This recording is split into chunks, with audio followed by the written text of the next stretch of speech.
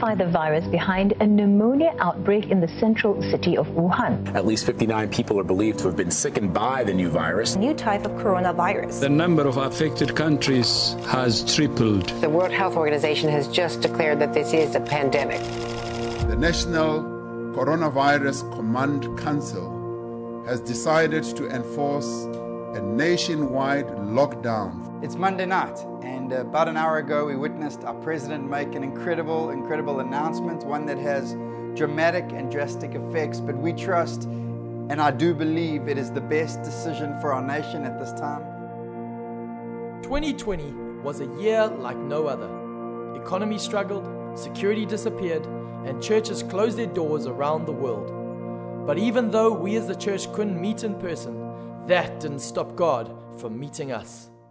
2020 was the first time that Life Changes went completely online. We went from 5 in-person meetings on a Sunday to nobody in the parking lot, nobody in our buildings. The buildings may have been empty, but God's church is still on the move. This year, we've reached further than ever before. We preached the gospel to 46 countries and over 54,000 people across the globe. Even though the world was locked down, people's hearts are still open to the grace and love of Jesus, and we saw over 100 salvations in the first 2 months alone.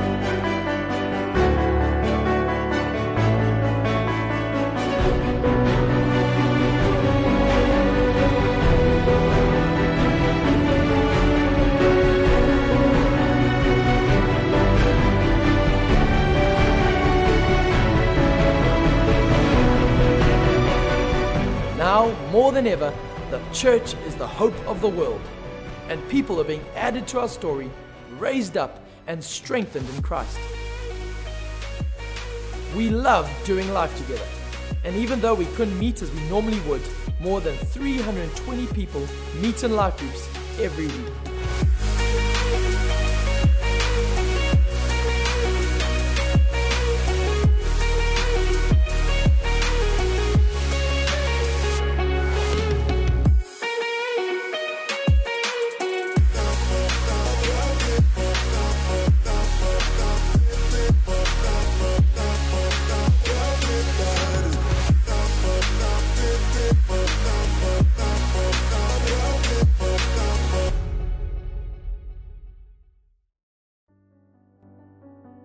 We are also passionate about seeing people walk in freedom and wholeness in Jesus Christ.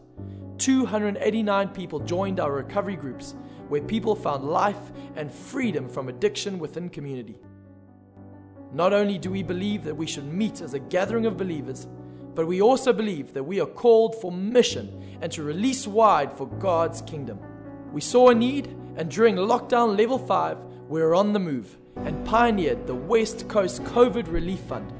Through faith, we gave more than 550,000 Rand towards food for people in need and collected more than 31 tons of food. Not only did we help those in Life Changes and our broader community, but we spent almost 600,000 Rand beyond our borders. We were able to help churches and families in need and advance God's kingdom. Thanks to God's provision and our generous Life Changes community, we gave more than 1,100,000 Rand for the advancement of the gospel.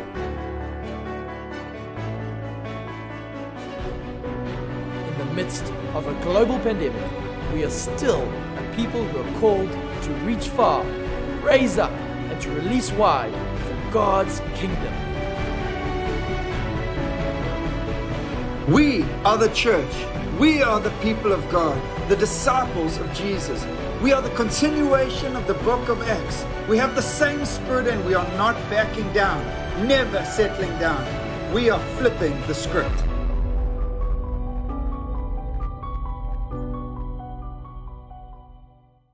We're doing two things this morning. We're busy wrapping up the Flip the Script series. So if you came in, you would have got a bangle with Flip the Script. I don't see them on all their wrists, but I see a few. But really, it's been a series about flipping the script on what this time should look like. I think we've been through a rough 12 months. When I was listening to Uncle Cyril there talking about that first lockdown, I got goosebumps. I don't know. We all remember watching that, and we thought 3 weeks and we're out of it, or 2 weeks and this is going to be all right. I can do this for 3 weeks, and here we are, 15 months later, and we're still trying to find our feet. But really, it's been about flipping the script on what this time should look like. That it should be different to what the rest of the world says it should.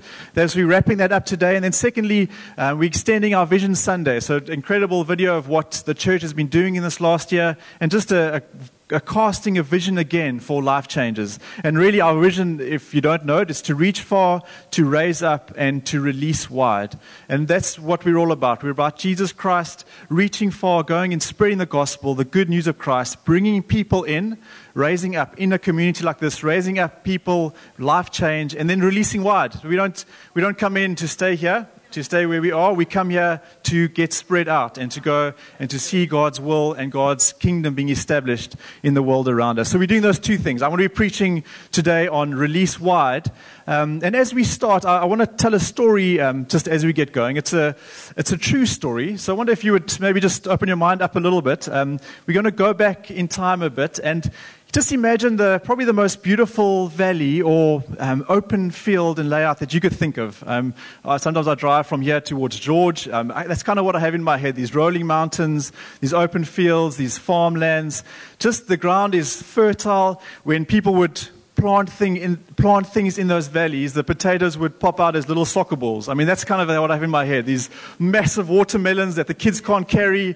And just there's this ground where things are happening. There's a new people that have just moved into this area. Some families split between basically who their parents were, and they've just moved in, and life is looking dandy. It's looking great. They're largely a farming people, so just you can imagine farmers, for those of us that grew up in a farming town, would understand that dynamic in terms of you working the soil, long days from sunrise to sunset, you there getting your hands dirty, and there's so much promise. There's all this, we plant this and we've never seen the crops this high. We've never seen things look this good. But in this valley, with this group of people, there's trouble. There's trouble in the camp. So there's this army around the corner that aren't happy about this group of people moving in. And they're on camels, which is it's an advantage. And there's hundreds and thousands of these camel people that come in and just destroy the fields. Every time when harvest is about to come, when they're about to get their crops, when you're about to get these incredible grains of wheat and watermelons and apples, these guys come in, these hooligans come in and just destroy the crops completely. They come and take whatever they want. Those people basically, they need to run up into the hills. They need to go and find a place to hide. And then they come back and everything's just been scorched. I don't know if you guys ever watched Gladiator, but you can imagine that, that scene when he goes back home, where he's been accused of treason, he goes back home, and things are dire. All his crops have been burnt, his house has been burnt, his wife and his kids have been killed, and it's just this, you can't even imagine it. And I think that's what it must have been like in that time. They go up, hide in the hills, and then come back down, and they find the country has been scorched. There's murder, there's loss, and there's food, the provision has been taken away.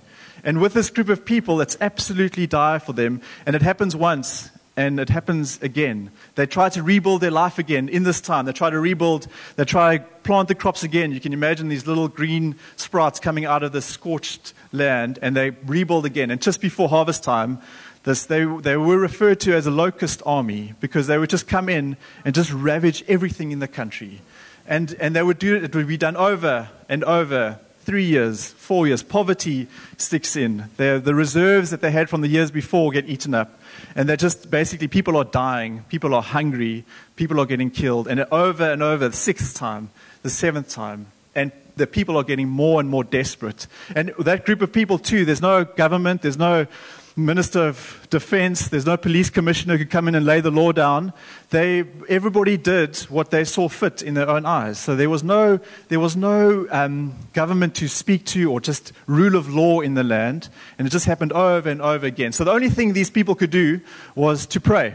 That's all that they could do. And they prayed. They prayed and they prayed. True story, this. And they cried out to the Lord. And as the Lord does in those times, He hears their prayers. And He answers their prayers. And what just if we can think of that enormous valley, wide valley, and you kind of zoom in to this one household.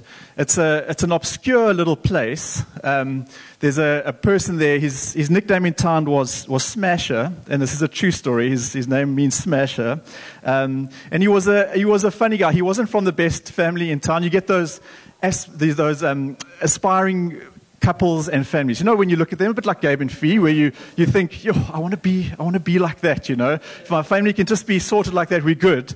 And then you get the sort of less inspiring or less aspirational families, we can call it that. And he was from one of those where it's a little bit rough around the edges. The parents are doing their own thing. The brother's he's got a little thing on the side. You know, there's trouble in the camp. And this guy was part of that family, our friend Smasher. And when the angel of the Lord comes to meet with him, what he's doing, he's busy working wheat in a wine press. So just to understand what that is basically in those days you would work the wheat from the crop. So you would work it, you would basically mill it over, and then the wheat would fall out, and the chaff or the sort of the invaluable stuff would blow away. But they would normally do that in the wide open field, and animals would normally do it. The people wouldn't even do it. Now this guy, Smasher, he's doing it in a wine press, which is basically a hut. It's a hole. So he's in his hole, busy working the wheat, and it's a completely inefficient task. I mean, you're not going to get a lot from that. And why he was doing it is because he was scared. He was just scared. He was scared to be seen out in the open, to be seen by this locust army, and he was just scared. He was just scared in his hole, busy doing his thing with his wheat there. And the angel of the Lord comes to him and says, "You're the man." He says, "You're the man for the moment. You're the man that needs to liberate the people." And his response is, "You've got to be kidding me.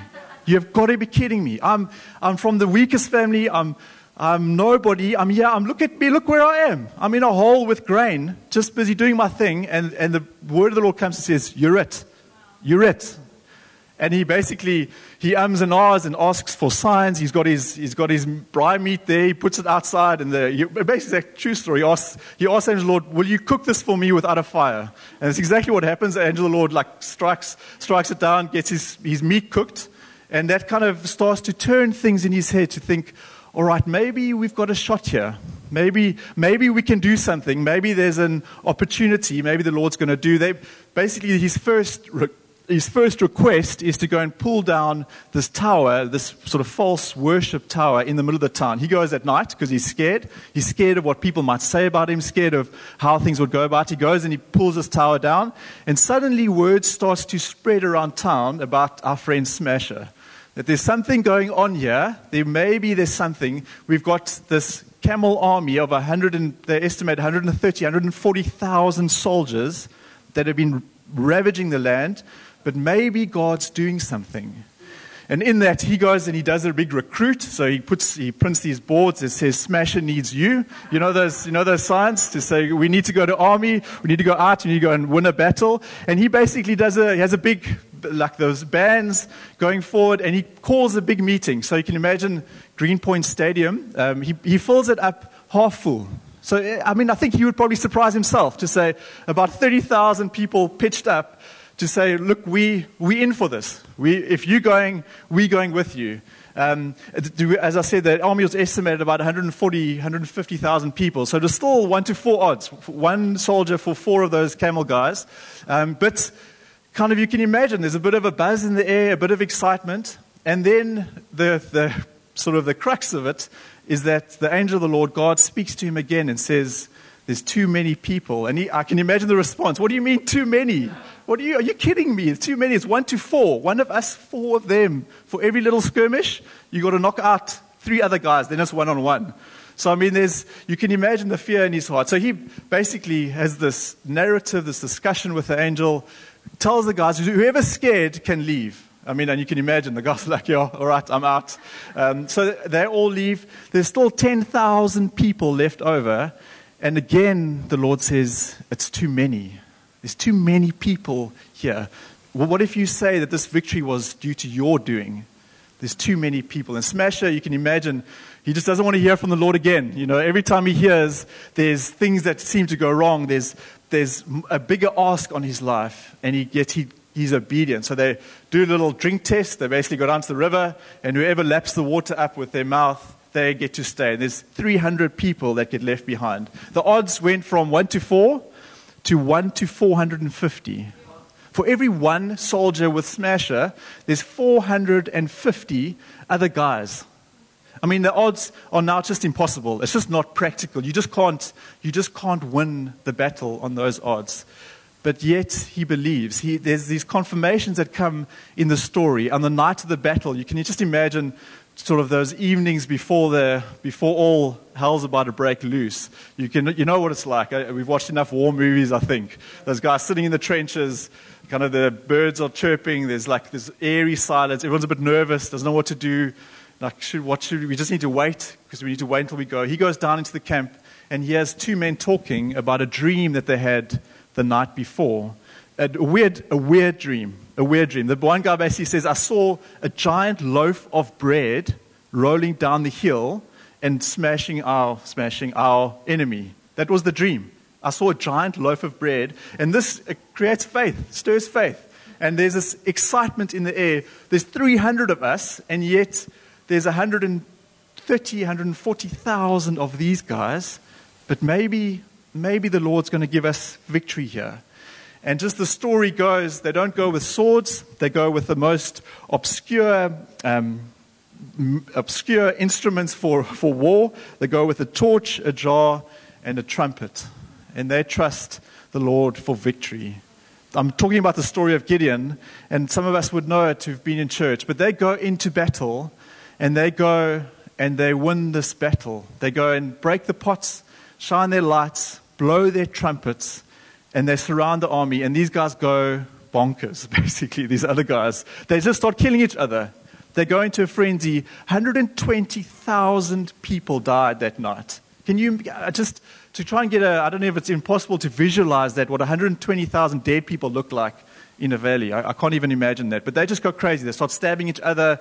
They just lose their cool completely. A few of them flee, and then Gideon, which his name means smasher, goes out after them, and they capture these guys and bring it back. And it's just, to me, it's a remarkable story of God using the unexpected hero, the person who you wouldn't think he's got it. He's basically hiding in his hut, in his hole, and he's scared. He doesn't want to be seen. He's busy working his wheat there. He probably didn't have a good reputation around town. It seems like he's got a bit of an anger problem. There's a lot going on there where he's not the guy. You know, if you're looking for the guy, he's not the guy. And yet the angel of the Lord comes to him and says, "You're it," and guides him through the process towards victory. The Lord uses the most unexpected heroes to do great things. And I think just relating that to us and where we are now is that each of us have a story to play. Each of us have a victory we need to go and exercise, to go and be a part of. And I think can be a tendency or a way that we can find excuses not to do that. And I just want to touch on a few of those together.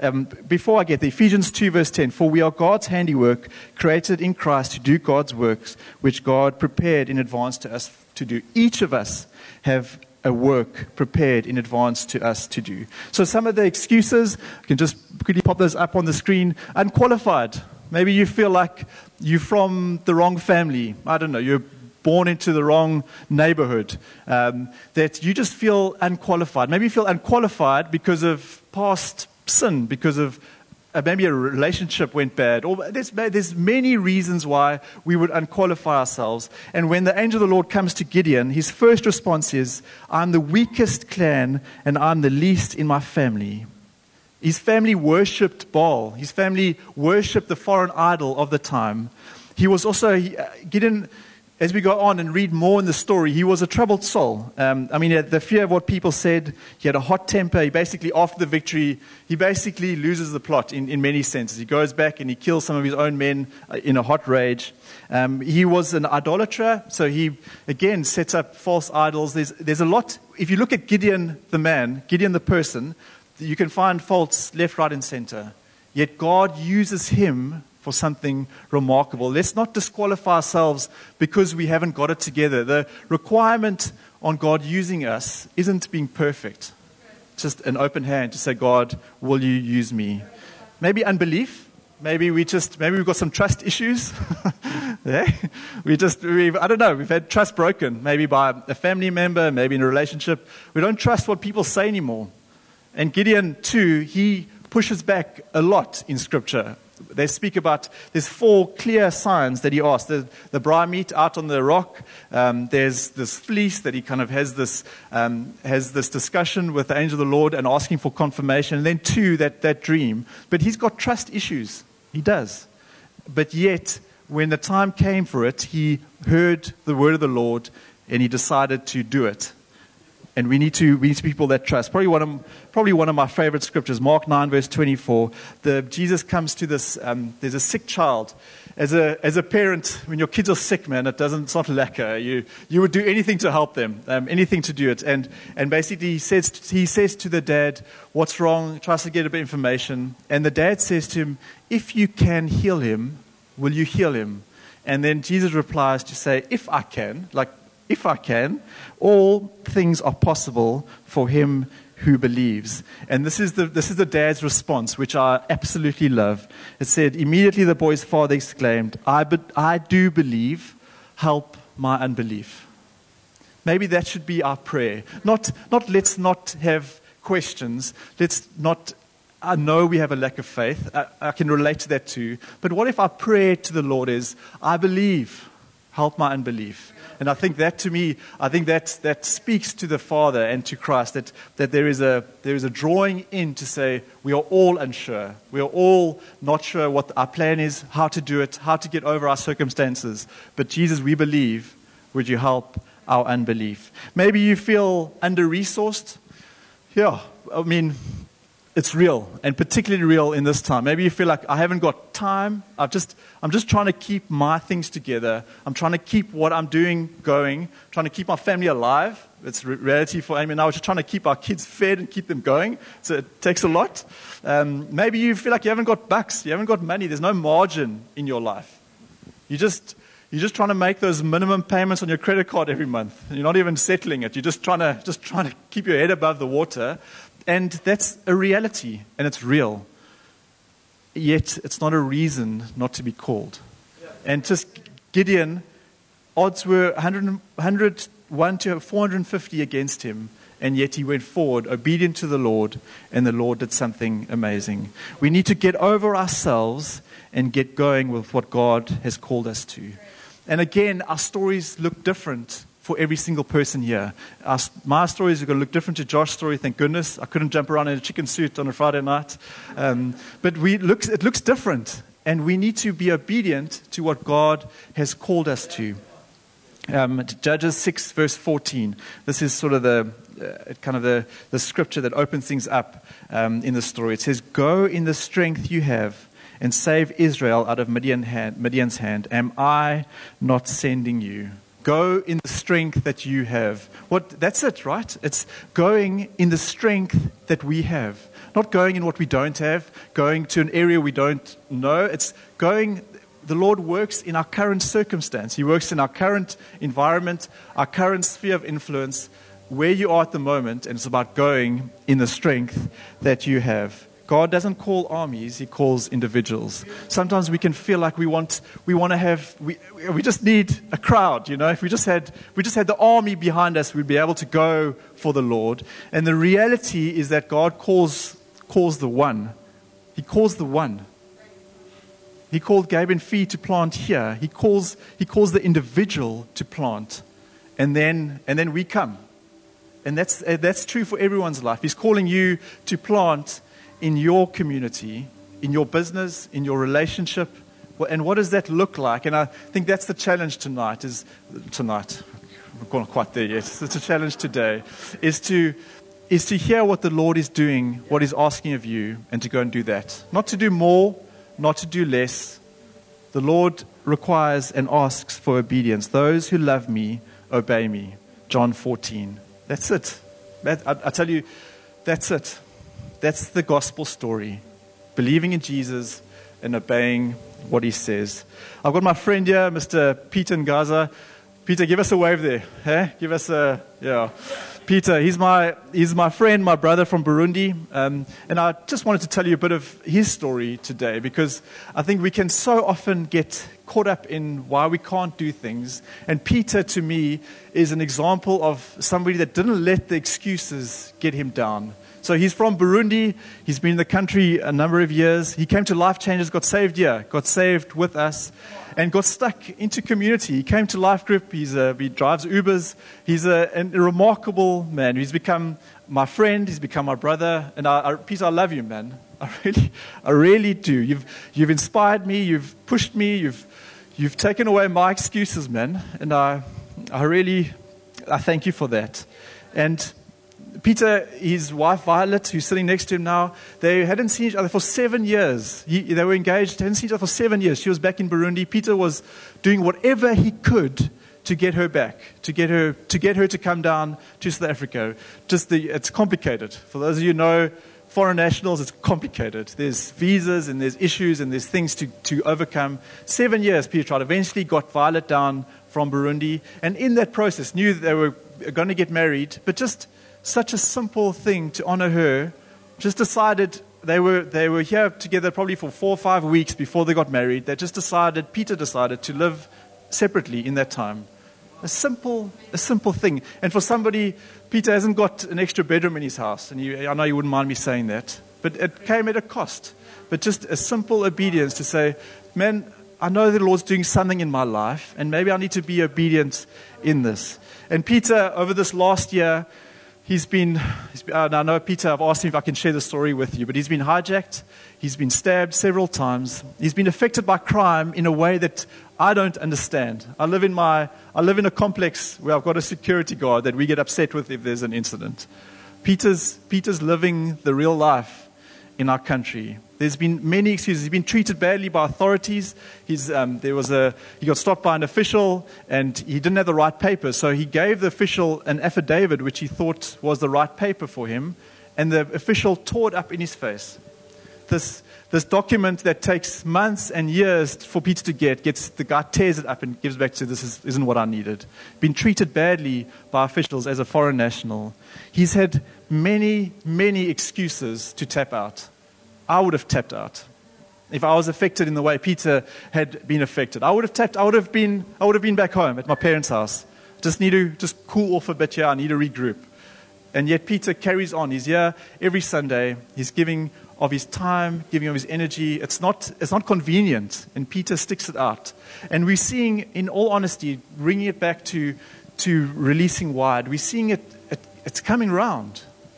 Because of Peter's obedience in the simple things, there's something happening. There's something happening with the guys from Burundi. Ori, there's people coming. There's an excitement. There's a groundswell. We can feel it. Gabe and I were chatting. You can feel there's something in the air. And I honestly think it's through simple obedience. Peter's just done what was asked of him in the next steps, and the Lord is answering those prayers. So I think that's the challenge today. Would we put aside our excuses? Would we put aside the reasons for not doing it, and maybe just say, Lord, I want to follow you. Whatever the cost is, there is going to be a cost. Don't let anybody tell you otherwise. There will be a cost. It's going to cost you something.